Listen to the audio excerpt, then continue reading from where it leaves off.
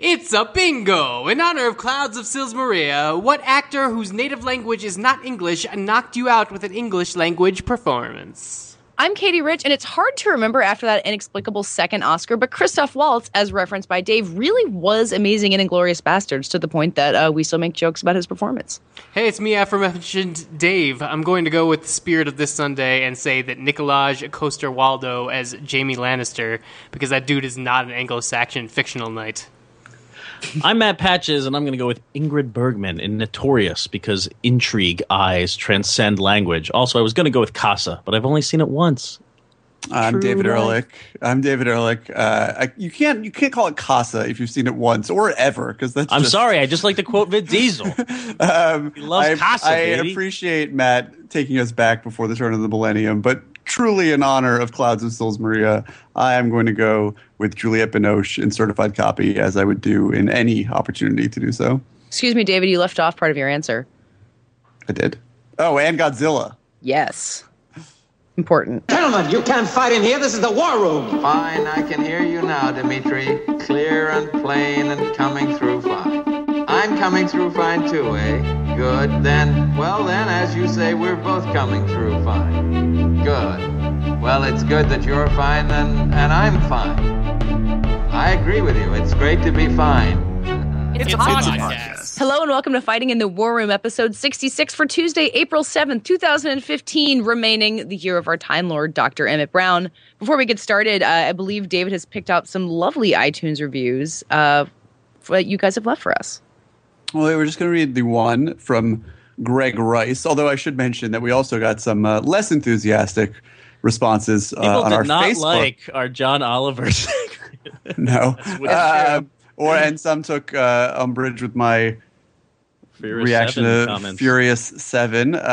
We've marveled at how different the tone is in the communications on Facebook versus iTunes. But we read them all. But we do read them all. And now we're going to read the iTunes review from Greg Rice, who says, "A fun hangout with friends." And this is a whopper of a review, so buckle your seatbelts. Oh, boy. The third celestial host arrived on Earth 1,000 years ago to inspect progress of the human race and its crop of Hollywood and indie fare. Katie and Dave Seven challenged the Celestials' right to judge via reasoned discussion and Kingsmoot, respectively. Patches, named after a beloved cosmic rescue dog, sat in the corner with a wisecrack and energy and pouring out of his eyes. Wow. But it was... all capitals, the Ehrlich, the great celestial host Ehrlich, who floated above the heavens, proclaiming with venom that your favorite film is garbage. This judgment is written. Only the Winter Soldier may save us. Thank you, Greg Rice. And thank you to all who listen and respond. We'll read as many of your comments as we can get to, no matter how strange. The more they resemble the work of L. Ron Hubbard, maybe the more likely we are to read it. Indeed. Yes, I want to see the animated version of this. I know. I review. really want to see what your celestial dog body looks like. It's pretty much the same thing. So. Sexed. I got a bone to pick. I don't want you monkey mouth motherfucker sitting in my throne again. I'm mad, but I ain't stressing. True friends. One question. Bitch, where you and I was walking. Now I run a game, got the whole world talking. King Kunta, everybody wanna cut the legs off him. Kunta, black man taking no losses. All right, when I pitched this segment to everybody over email, Dave responded, is this relevant in any way? And I said, no, it's not, which is why we're definitely going to talk about it. Yes, you well. Is there a peg? Fair. No peg. We will defy pegs in this segment. I want to talk about Steven Spielberg's 1989 film Always, which I watched not too long ago for the first time. I was anxious to catch this film finally because it was the one Spielberg film that I was missing. I want to be a completist. I have now seen all of his films. Have you all seen all of his films? In no way, no. No, really? Which films does anything come to mind? What have you not seen? 1941, Sugarland Express, Color Purple, Amistad. There's a lot, yeah. Amistad. You gotta hear the score. Yeah. I missed 1941, but just because, I don't know, there's so much good Spielberg, it's only a rare time that you see lesser or bad Spielberg, and when I want to see that, I watch Hook.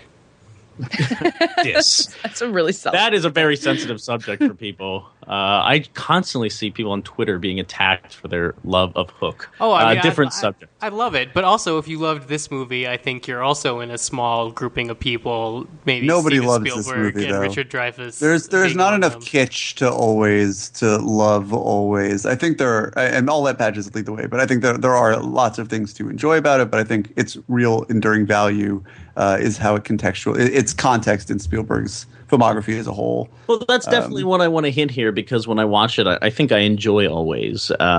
It's a very romantic. Not the second half. You couldn't enjoy the second What half. year did Always come out? Put it into context here. 89? 1989. Yeah. Okay, so 1999, but after it's a remake of a 1943 romantic drama called A Guy Named Joe. Which was, this was not a like scene by scene remake. That was a World War II film. This is he's putting out forest fires in all ways. It commits a cardinal sin by taking of screenwriting, which is taking a situation and completely defenestrating its stakes. It's like, what are we going to do with this story of daring pilots? Yeah, but okay. In World War II, it's like, we'll put them to fight, nature's greatest foe, fire, in Colorado. Fire is fucking scary. Fire is especially scary. in Always. this is the Smokey the Bear era. I can see the argument. Yeah, it's exactly. This was the pressing issue for people. Put out these fires. Mix dirt and water into your campfire. You don't want Always to happen again. What happens in this movie? Richard Dreyfuss plays Pete, who is this hotshot pilot who puts out forest fires with his buddy Al, played by John Goodman. He's in love with Dorinda, what a great name, Holly Hunter. And very early on in the film, he dies in this. He actually saves John Goodman's life in a really cool scene where he puts out a fire on top of John Goodman's plane, kind of sacrifices his own plane in the process, and then his plane blows up. And he dies. And in the afterlife, he meets Audrey Hepburn. Or Hap. Hap, yes, Hap. Who, there's a very tragic story about Audrey Hepburn. She had this was her last film, and Audrey Hepburn was dying of cancer at this point. She had a very rare. Yes, she was. She was dying. She died of cancer 4 years later, and she was only sick for. She had the.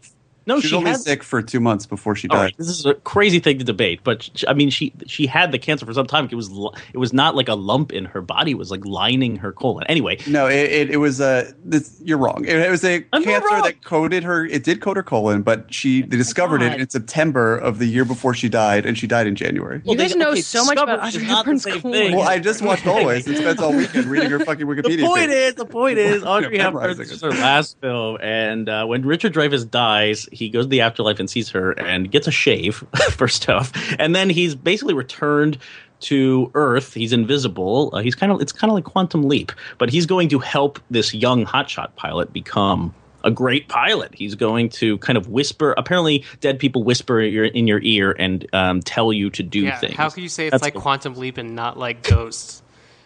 Yeah. Oh, okay, solid true. point. It's a little more like Ghost. There's so many weird things going on in this film, and it's extremely rambling. What I like about the movie is that it is deeply romantic and sentimental. The things that people criticize Spielberg for, this sacred element to some of his films. I mean, he just goes full force here. He just wants to be a romantic, and maybe that's the problem with Always, that he's a master of many things, and romance may not be one of them, for all his sentimentality. David, would you agree with that there are limitations here to what Spielberg can do? And I find it fascinating for that reason, because obviously, put Spielberg's camera in the air and do all these aerial stunts, and that stuff is thrilling, and he's lucky with this cast. Richard Dreyfuss is great, and even more so, Holly Hunter is the gift that keeps on giving. She's an incredible actress. She's so sweet and tender, and also full of force. There's a great scene early on when Holly Hunter's brassy and she's yelling at the guys in the planes and like, land your planes, I'm an angry woman. And then she comes into the bar and gets mad at Richard Dreyfuss for treating her kind of like a tomboy or something. But then Richard Dreyfuss buys her girl clothes. And she's like, girl clothes! It gives way to one of the weirdest things I've ever seen in a movie. And then all the men in the local bar. It's so bizarre. Yes. All the men, all the firefighters, aerial firefighters take their turns. Like, share your whip in the... It would be, if in a movie released today, would be seen as, for lack of a better word, rapey. And I think it's really sweet. No, I mean, the intentions are clearly sweet, but aggressiveness of the men and like hounding her. It's very made me very uncomfortable. But I think what Pat just said is right on. I think this unfortunately is a case of two things. One, this is a guy called Joe is allegedly one of the movies that inspired Spielberg to become a filmmaker in the first place, and I can completely see that because of how it travels and traffics in the kind of sentiment for which Spielberg is often derided. And it really feels like the kind of movie that they made because they could. He had reached that point in his career, and kudos for them. We don't really see mid-range dramas like this anymore, particularly ones that are opening wide on their first weekend and somehow, without really changing the theater counts, make more money the next weekend. That's a phenomenon we don't see anymore. Did that happen with Always? It did. But so it wasn't a flop. I mean, it didn't. I didn't say how much money it made those weekends. Well, I think it was a flop. It Yeah. made $74 million. Back then it was fine. It's But it's a case of there never being a great movie made from a bad script. The Always does not have anything to lean on. The central romance is horribly underwritten and defined by some pretty trite anxieties. It hinges on a kind of mawkishness that may have worked in a different mode back with a Victor Fleming film, but it doesn't here. And it actually sort of clashes with how excellent and breathlessly suspenseful the firefighting sequences are. And the practical, I mean, especially in this day and age, it's really hard not to be impressed by the practical aerial work. The scene, as Patch has mentioned, where Richard Dreyfuss, before he explodes, when he drops water on John Goodman's plane, is really exciting. And the fire later in the film becomes a broad metaphor for hell, contrast against Audrey Hepburn's angelic presence. But the second half of this movie is just a nightmare. It's so clunky. It's bizarre how inconsequential his time spent on Earth helping this guy, Ted, become a great pilot. Like, to give you an idea in a really kind of reductive way, I'm looking at the Wikipedia page of this film just to kind of scan the summary to make sure I don't miss anything. And I'd say only the last quarter of its summary is the last half of the entire movie. It takes that much to get to where he dies, and then the rest of the film. Like, it's insane how little really happens. And the tender moments are drowned in this kind of like, what's happening? They're trying to learn how to him whispering in people's ears just does not make for strong cinema. He's like inserting against their will this voice into their brains. It would have been a great, amazing story from Spielberg's television show. Unfortunately, it's not a great movie. And Spielberg has a penchant for casting people who never come back and do great things again. Like Brad Johnson plays the young hotshot pilot who Dreyfuss is going to help, and he's been acting steadily since then. But like, I don't know. I reminded of that kid from War of the Worlds. What's his name? Justin Chadwick or whatever. Justin Chatwin. People who regularly act, but like never in something worth Spielberg's time ever. Like again. Rufio. Well, Exactly. Well, it's funny because it was nice. Speaking of the casting, Holly Hunter is really reprising the same character that she did so wonderfully in Broadcast News. And so while her performance is sort of a force here, it's not very exciting. I think it's more exciting to see Richard Dreyfuss reteam with Spielberg again. And then I watched Always just by chance earlier this weekend, and I watched Mr. Holland's Opus was on TV before Mad Men last night. Oh yeah, I saw that. And that is one of those movies that that is my jam. Yeah, I cannot turn off against my best interests, but beautiful, and it's beautiful. Yes, that movie has its own sentimentality for sure, but it was not great timing for Always because I very quickly forgot about everything he brought to that movie. Really, the only thing that stands out is what also stands out to me, and the last thing I'll say about the movie is that while the movie eventually feels like Spielbergian self-parody, the first 40 minutes or so, particularly other than the weirdness of that scene where they're all dancing, even the first 10 minutes, the community around the aerial firefighting world, it has a rare vividness to it. It feels alive and like it exists outside of the camera. And it reminded me a lot of Robert Altman's films from around that time, or really the decade before. Vibe here. Yeah. I mean, I guess the setting that way for sure. Nashville, the way it's not nearly as fluid as Nashville, but it felt like an homage to Altman that slowly, rots into Spielberg's self-parody. Yikes. So Always, I rented it in beautiful high definition on iTunes, and I would highly recommend it, if only to see Spielberg kind of whiff.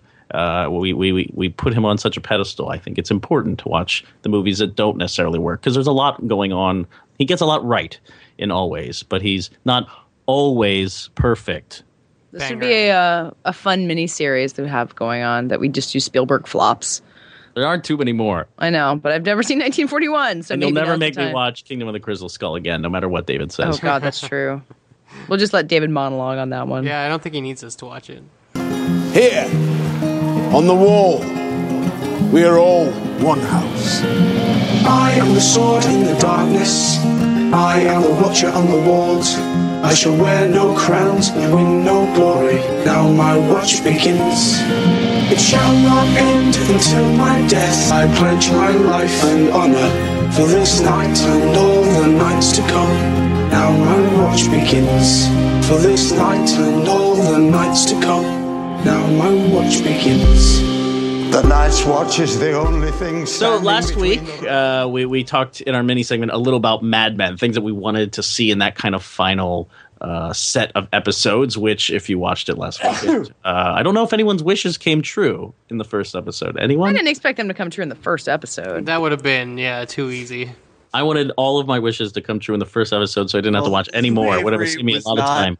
Lou Avery was not chewed apart by wolves, which I found personally disappointing.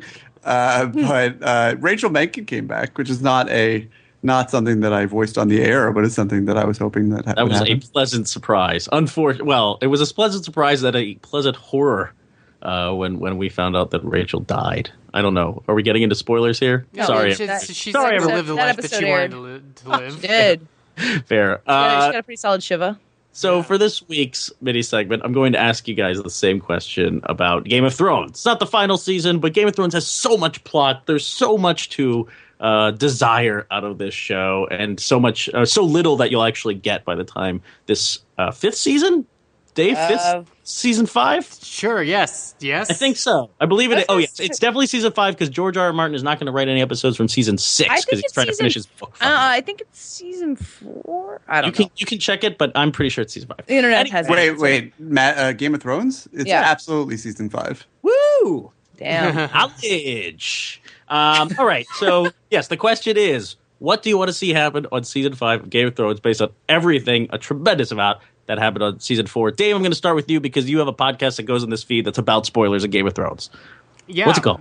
It's called Storm of Spoilers, and it's with some people who have read the books. I have not, so I'm going to go with what I genuinely want to see happen, which is Daenerys needs to start making some moves towards actually getting to Westeros.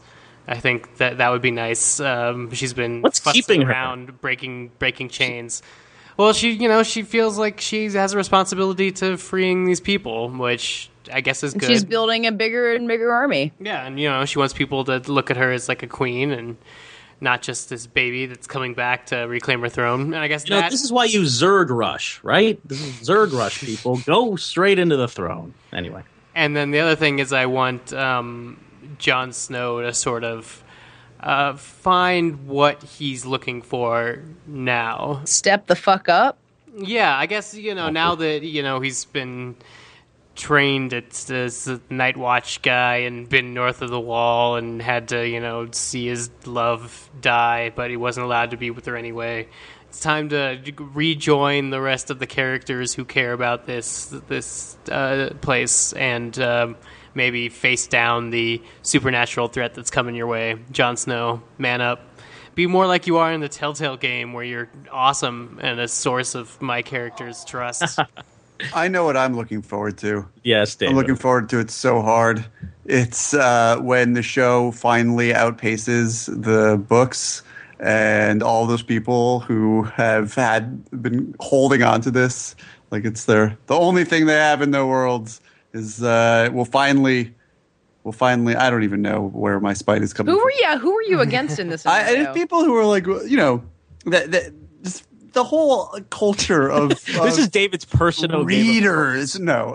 People who read. He wants books. the red wedding of I've been frustrated by the idea that there's been this sort of people are upset when the show diverges from the books, like it's a holy text. I think they often aren't. Actually, I've been impressed good. I hope by so. Game of Thrones readers being pretty blasé in a way that like Harry Potter fans never were. Right. In truth, my excitement for this is not motivated out of spite so much as it is us all discovering something new together, and then seeing in retrospect, once the show is over, the choices that they made as storytellers, how they diverged from the books, etc. That's what I'm excited From for. what I understand, this season diverges from the books significantly. I haven't read the books, but I work with a book reader and have learned a lot. Thanks, Joanna.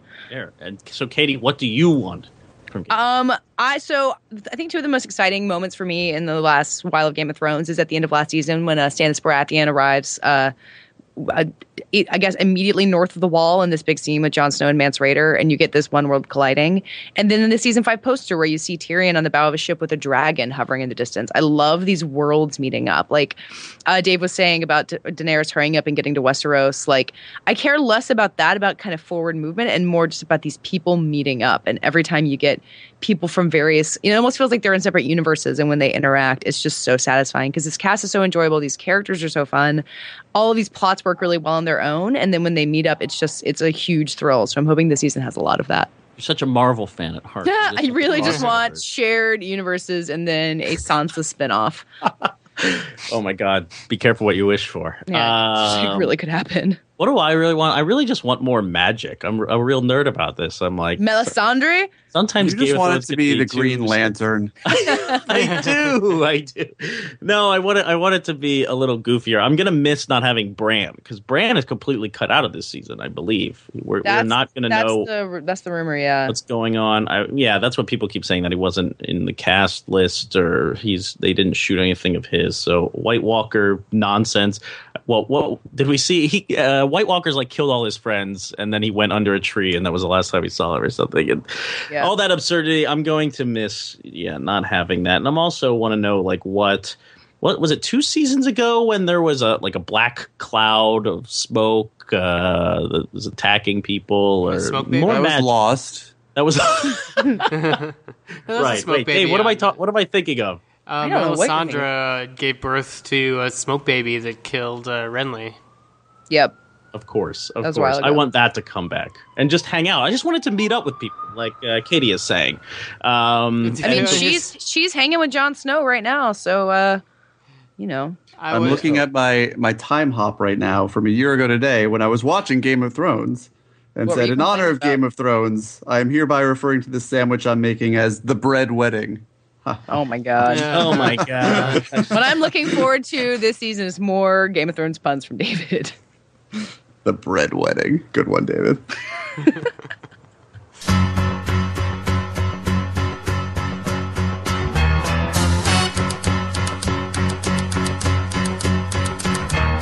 Tumble out of bed and I stumble to the kitchen, pour myself a cup of ambition and yawn and stretch and try to come to life. Jump in the shower and the blood starts pumping. Out on the streets, the traffic starts jumping with folks like me on the job. So the other night, I watched a fantastic film. It's actually not. It's not really that good, but Katie probably good setup. It's called 9 to 5. 9 to 5. Katie? I like 9 to, I wouldn't say it's a fantastic film, but I like 9 to 5. I feel like it's revered for some reason. I feel like I'd put it next to like Trading Places. Like, does that seem like a decent comparison? Is 9 to 5 the Dolly Parton movie? Oh, yeah, It is. Oh, yeah. No. It's basically a sitcom starring Jane Fonda, Lily Tomlin, and Dolly Parton. And who wouldn't want to watch that? It's pretty. It can be very fun. It gets very, very silly when it spirals out of control. And they think they've poisoned their boss, who they hate, who's a total misogynist. It could probably just be about office politics. It could be like a sillier Working Girl or something like that, and just about being a woman working in an office. Anyway, 9 to 5 was kind of my launching point for talking about Mad Men, of all things. Because a few weeks ago, Museum of Moving Image here in New York published a list of 10 films that Matthew Weiner says influenced Mad Men. And they've been screening them throughout, and David wrote about them, and I wrote a little bit about them, and they've been capturing people's attention because it's kind of, opening up about Mad Men in this final section of episodes is a big deal, and Matthew Weiner kind of acknowledging the movies that influenced him. It captures our imaginations in a way, but 9 to 5 was not on this list, and I really think it should be. How can you make a movie about women in the workplace, modern women in the workplace, and by modern, I guess I mean second half of the century, 20th century, and not kind of put 9 to 5 in there and not cite it as an influence? I thought it was a little shocking after rewatching 9 to 5. You see it there, but then again, it's pretty obvious and broad, and maybe the politics of Mad Men are too. So my conversation here is really, one, I wanted to acknowledge these 10 films that Matthew Weiner put out there and see if you guys had any thoughts. If you see if you could trace a line from Mad Men to these films or vice versa, and then see if there were any other films like 9 to 5 that you might cite as potential influences, or that you see in Mad Men, or companion viewing for people as they watch this show or as they leave it behind. David. Well, I it's probably not helpful to do it in reverse, but just talking about 9 to 5 as the entree to this section, overwhelmingly, the film that I feel most inspired Mad Men that Matthew Weiner did not choose, and I feel this way is even more strong than I did after watching the season premiere, or whatever you want to call the episode that aired last night. Just call it the season premiere. For is Eyes Wide Shut, which I think is all over Mad Men. He's a very big Kubrick fan. Front to back. But having said that, I don't know if you guys want to take this chance to voice the movies, looking at the list that he did not include. But why would you put Eyes Wide Shut there? Let's be freeform here, and I'm interested in that reference. I don't know if I can articulate it so well, but I think it's not just a feeling deep down. Well, it is. I mean, in part because Eyes Wide Shut and Mad Men are both explicitly about New York, and they are both shot on transparently artificial sound stages. Mad Men more than Eyes Wide Shut, but Eyes Wide Shut, with those famous behind-the-scenes shots of Tom Cruise walking on a treadmill across fake storefronts on the London sets. They're a very hermetic world that is essential to the movie's feel, and how they sort of these worlds are extensions of these male main characters who occupy them, and in that way, especially when Mad Men dips its toe into sexual politics. The opening of yesterday's episode, when he's talking to that woman who it turns out to be in that ad, that's I thought immediately of Eyes Wide Shut, and I think that Matthew Weiner was restricting his choices to movies that were period appropriate, but he chose Blue Velvet. Okay, but Blue Velvet is so tied to those first few seasons of Mad Men. I mean, it may be set whenever it's set. I mean, obviously made in 1984, but it is explicitly commenting on 50s Americana. So I think that I can see that connection pretty easily. I think Eyes Wide Shut would have been a little bit more outside the box, but nevertheless, at least aesthetically, I think is something that I've noticed from the beginning. Well, that's why I was curious. Like, The Apartment and North by Northwest are on Weiner's lists, and I'm curious how you guys would click those together with Mad Men, or how they reckon with the show, or vice versa. And I mean, The Apartment, maybe it's a period thing. I think a lot of Weiner's choices end up being about production design more than what the values of the film. But then again, maybe The Apartment is something deeper in what The Apartment has a really interesting attitude toward, affairs and who is sleeping with who and who is stepping outside of their marriage, and kind of acknowledging it as a given fact, which I don't know exactly how revolutionary that would have been in 1960, but it definitely feels like it influences the world of Mad Men, where you kind of step into it and you don't know until the end of the premiere that Don is even married, and the way that affairs are just kind of part of what office life is like. And also you think, I mean, especially in the pilot when they had filmed in New York, the way that the office is set up with just rows and rows of typewriters. I mean, that's the predominating visual image in the apartment for sure. I guess the apartment, the fun thing about the movie is that these slovenly men can have their affairs are funny and they are depressing as hell, and that's the amazing thing about Mad Men. Like, I'm laughing at how obnoxious the men of this show are, but then it's just deeply sad. Yeah, I think about Roger and Joan, who's a couple that people really rooted for a long time, until I think it became clear how damaging it was for her, especially to continue to be in this relationship with somebody who wasn't committing to her, even though they seemed to really like each other and get along. And, you know, you can kind of see that in the Shirley MacLaine, Fred McMurray dynamic, and then how terribly that goes for her. What about the two Hitchcock films on this list, Vertigo and North by Northwest? I feel like, is that all mood? Well, North by Northwest, as Weiner says in the notes that he wrote for Momi's program, is really tied to the pilot of the episode and really the central premise of somebody who is sort of an ad man looking to reinvent themselves and have a mistaken identity of sorts, even if it's one that Don Draper is taking steps to assume for himself, and I think that there is that quality to it that it was really probably motivating him when he was putting together the show, and it's bare bones idea. What was the other Hitchcock film on it? Vertigo. Vertigo's everywhere. Yeah, Vertigo's everywhere. Yeah. Well, what do you mean by Vertigo's everywhere? Well, like from the framing of the shots to the actual style of the thing to how Don Draper obsesses about his relationship to women, Vertigo was all over Mad Men, much and more how than North by Northwest is. I think last night's episode or the Sunday's episode really highlighted the way that he returns to the same kinds of women, like the waitress who's played by Elizabeth Reeser. He thinks he recognizes her. I thought I recognized her for a minute. I couldn't figure. I thought she must have been on there at some point, but she looked so much. I thought that she was the woman he met on the train after he came home with Don Draper's body.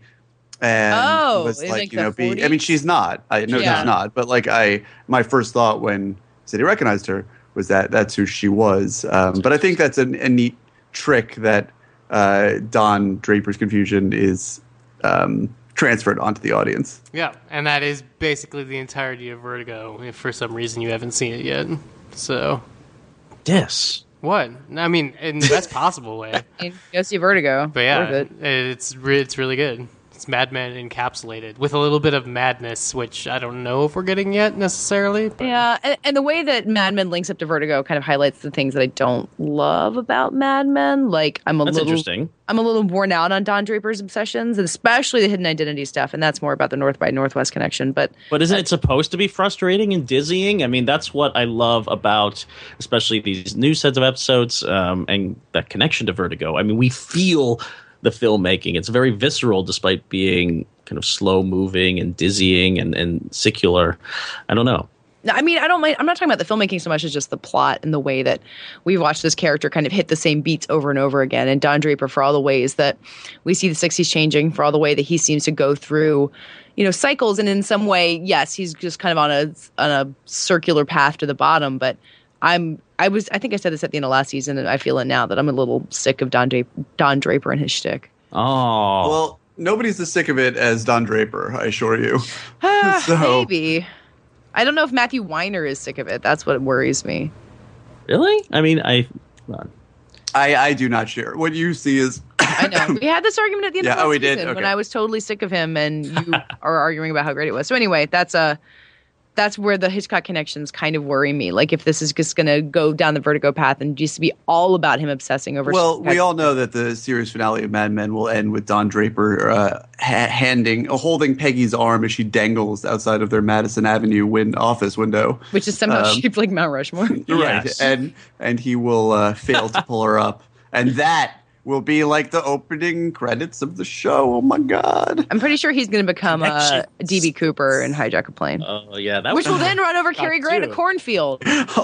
all of these predictions are very much in line with the show that Mad Men has been. It's like I see all the recap headlines that are on the Variety and whatnot, and they're like, Mad Men begins its last stretch of episodes with a contemplative look at, and it's like it's a Mad Men episode. Like it's literally every episode of the show. This episode was so weird and dreamy and thoughtful. Like what did you expect? Fast Furious 7? Like they're coming off those films, so give them some credit. Have any of you seen the Americanization of Emily? Which I watched it last week for this. A lot of fun. Totally different than some of these other, more serious films, mood-filled films, Vertigo. If that's intertwining with the thematic DNA of Mad Men, Americanization of Emily is the Don Draper story in Edge of Tomorrow. That's what I kept thinking of. Tom Cruise at Edge of Tomorrow, but it's James Garner doing The Edge of Tomorrow. What do you think of that film, David? I thought you described it very well. I think it is a lot of fun. It's not there's something about that title that had always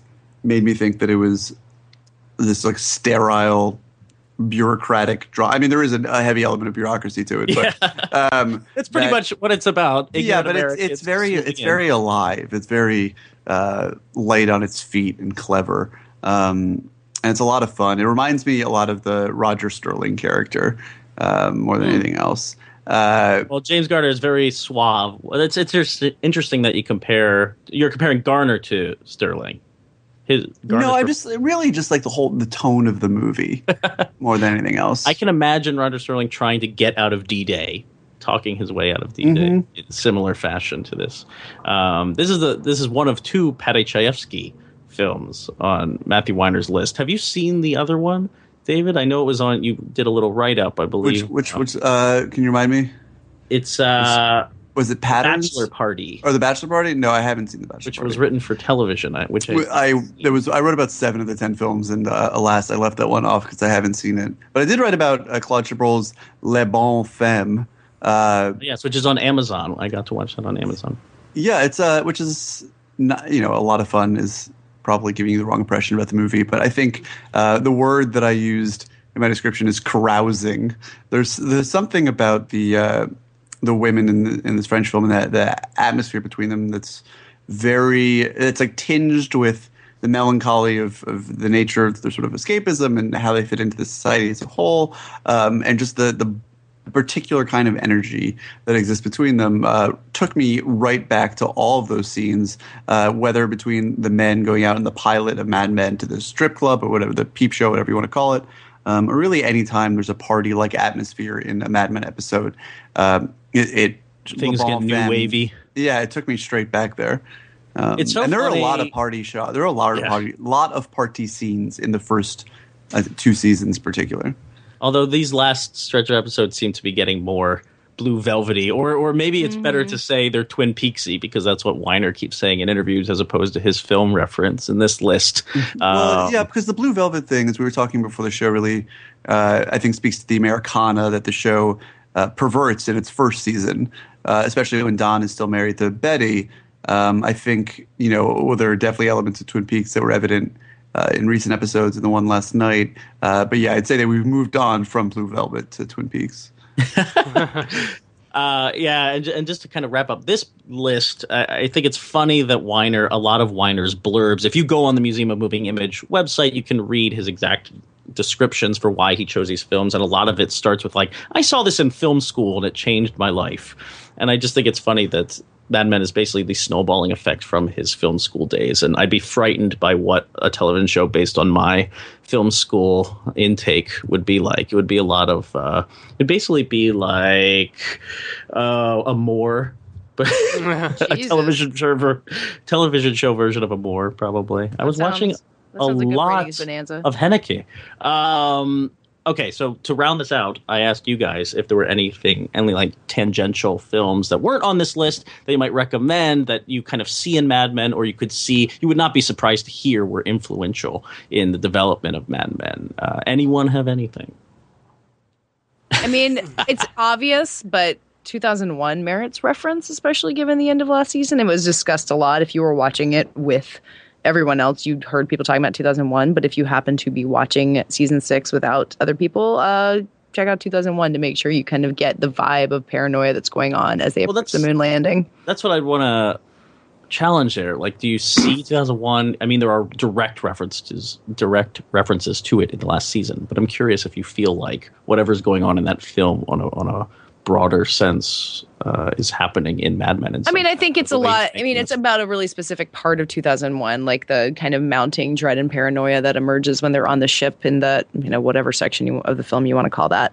I mean, and it gets really explicit with Ginsburg's and the computer, but it's also, part of another Don downward spiral that leads to him getting fired at the end of the season. And kind of, you don't know that it's leading up to the moon landing until that episode comes, but it kind of all fits together when you get there, this sense of like mounting technology that nobody understands leading into this weird future that could have ended really disastrously. And then we see in the end of the season that Peggy and Neil Burgerchef pitch in, they survive the moon landing, and it all kind of works out better, which is not very 2001.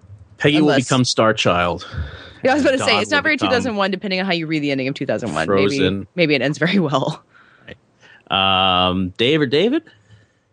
Anything come to mind? Any other movies? Any other movies that have ever been made that have possibly influenced him? I mean, visually, it's interesting to see it. I mean, it's hard for me, having not lived through this time period, to separate movies that were like shot in the late 60s and released in the early 70s against just like mid 60s movies, just because like production design is all sort of weird. So like it's odd for me, but I pick up in a lot of exteriors, not so much this season that we've seen, but the last season, and then a lot of times when we were in California, just like light James Bond. Like the idea that that is in the public consciousness for men, and it's sort of manifesting through the show, even though it's not directly, like we're not seeing like crazy Dr. No, evil person set design. The feel of it's there. The like candy coated striping over what we're supposed to see as glamorous was really there for me. I keep wondering about great movies set in the workplace, if there are movies that come to mind. That was going to be my question, because I feel like Weiner's list especially, I didn't really have a lot of movies that are about the greatness of work. And I might have. Right. And I was actually trying to think if I can make an argument for Playtime, which I don't really think I don't think Mad Men is as visual as I'd like to think it is in terms of that Playtime aesthetic. But that is about kind of the busyness and the hubbub of work and a lot of other things. But maybe even like Ocean's 11, like there are episodes of Mad Men where they're bringing the team together, like the one where they all fire themselves and start a new company, like that kind of thrill of being part of a team. I think there are better examples than Ocean's 11, but that was kind of the first one I thought of. I think a lot about. Oh, good. What about like? I was going to say All the Glenn President's Ross? Men. Ooh. Oh yeah. All the President's Men too, but that was so like two people.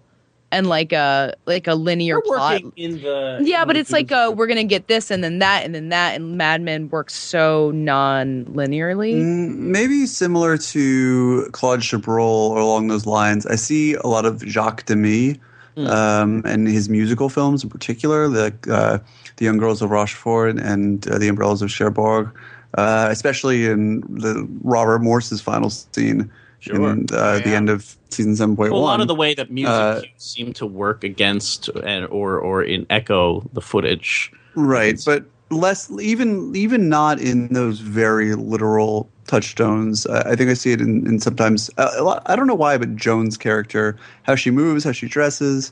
I think maybe just any one time there's a feminine energy on the show, it seems to channel that a little bit. Well, with Umbrellas, there's also that mother factor that could just the way that Joan is a mother, and again, not literal translation there, but just about the dynamic being a single mother and being alone and trying to be romantic too. I find that challenge to be really interesting. I'm surprised you're not bringing up. I thought you'd have a few Douglas Sirk films to recommend, David. I don't know. Oh yeah, I don't know. I think. I mean, again, the first seasons feel really far away, even though I just rewatched the whole show. You rewatched the whole show? Not like in the last 24 hours, but I know, like but in the last. Yeah, I mean, I think Mad Men. I can only speak for myself, but it really. I mean, I loved it the first time through, but it really opened up to me the second time I watched it. It felt like seeing it for the first time. I think it's novelistic in a way that no other show, at least no other show on TV since The Sopranos is I think it's one of the reasons why I think it humbles everything else in television and really not to make it into a competition, but it's not even close. But I do think that it was really like seeing it for the first time. I don't know how to say it more than that. The Douglas Sirk stuff, yeah, I don't know. I think that's probably there. I'm sure you could draw connections to all this stuff. I think Mad Men is to a certain extent, especially because of its premise and Don Draper's nature. It benefits from being a pastiche. It needs to sort of lean on the most iconic elements of all these different ingredients in order to become what it is.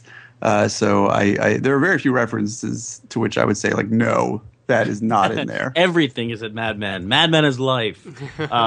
Just to wrap up. I mean, very, very few, within reason.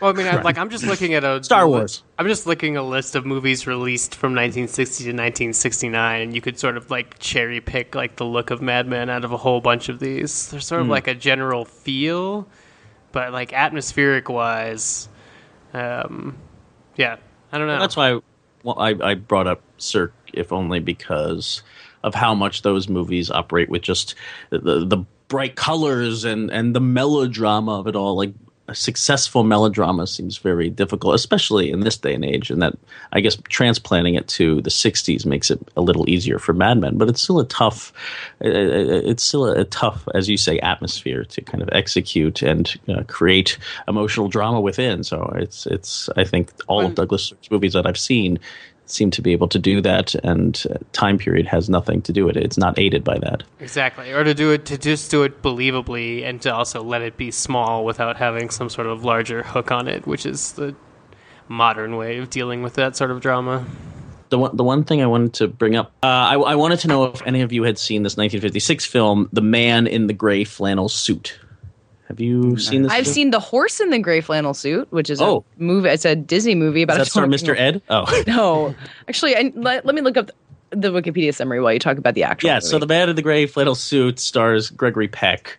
It takes place in the 50s, so it's not exactly applicable to Mad Men, but it's very much about the mundanity of office life. Coming back from war, there are many. I mean, this movie is 2.5 hours long. There are many flashbacks to Gregory Peck's time in the war and him getting adjusted and making his marriage work. His kids are addicted to television. He goes to the office, and it's just mundane stuff happening. And I can't help but note that the actress who plays his wife, Jennifer Jones, plays Betsy, and I'm just seeing all the connections to Mad Men. So I would highly recommend people see The Man in the Gray Flannel Suit, which is a sprawling film and not entirely successful, perhaps, but it seems to share a lot of DNA with Mad Men, despite taking place a decade before the events of the show. I would be shocked if Weiner didn't bring that up at some point, or if someone didn't make that observation in the many years we've been talking about Mad Men. Yeah. The Horse in the Gray Flannel Suit, on the other hand, a 1968 light comedy family film directed by Norman Tokar about an advertising man who gets his daughter a horse and names the horse after the aspirin he's supposed to be advertising as a way to get both of the things that he wants. Horse doesn't talk. I don't know why. I guess I got it confused with Mr. Ed. I remember almost nothing about this movie except the title. Well, it has a lot in common with Mad Men. It has to do with advertising and thinking about 60s and horses. Now I want Mad Men to end with a dance marathon like they shoot horses, don't they? Just like that's the finale episode, right? Yeah, they're all going to dance it off. Yeah, end credits. We will not see that coming, but we will love it and embrace it forever. We know Ken Cosgrove can tap dance. I love that story in the John Hamm interview in GQ or wherever it was about how they did the table read for the final episode and everyone was like, "That's it," and then they left, and then Matthew Weiner brought all of the main players into his office and showed them the real ending of the show. I thought that was a nice bit of showmanship. Impressively paranoid. Yeah, that as well. So Mad Men, great show. More movies. I feel certain we'll talk about it more in the coming weeks. No, this is probably it. Yeah, Thrones is coming done. Back. Yeah.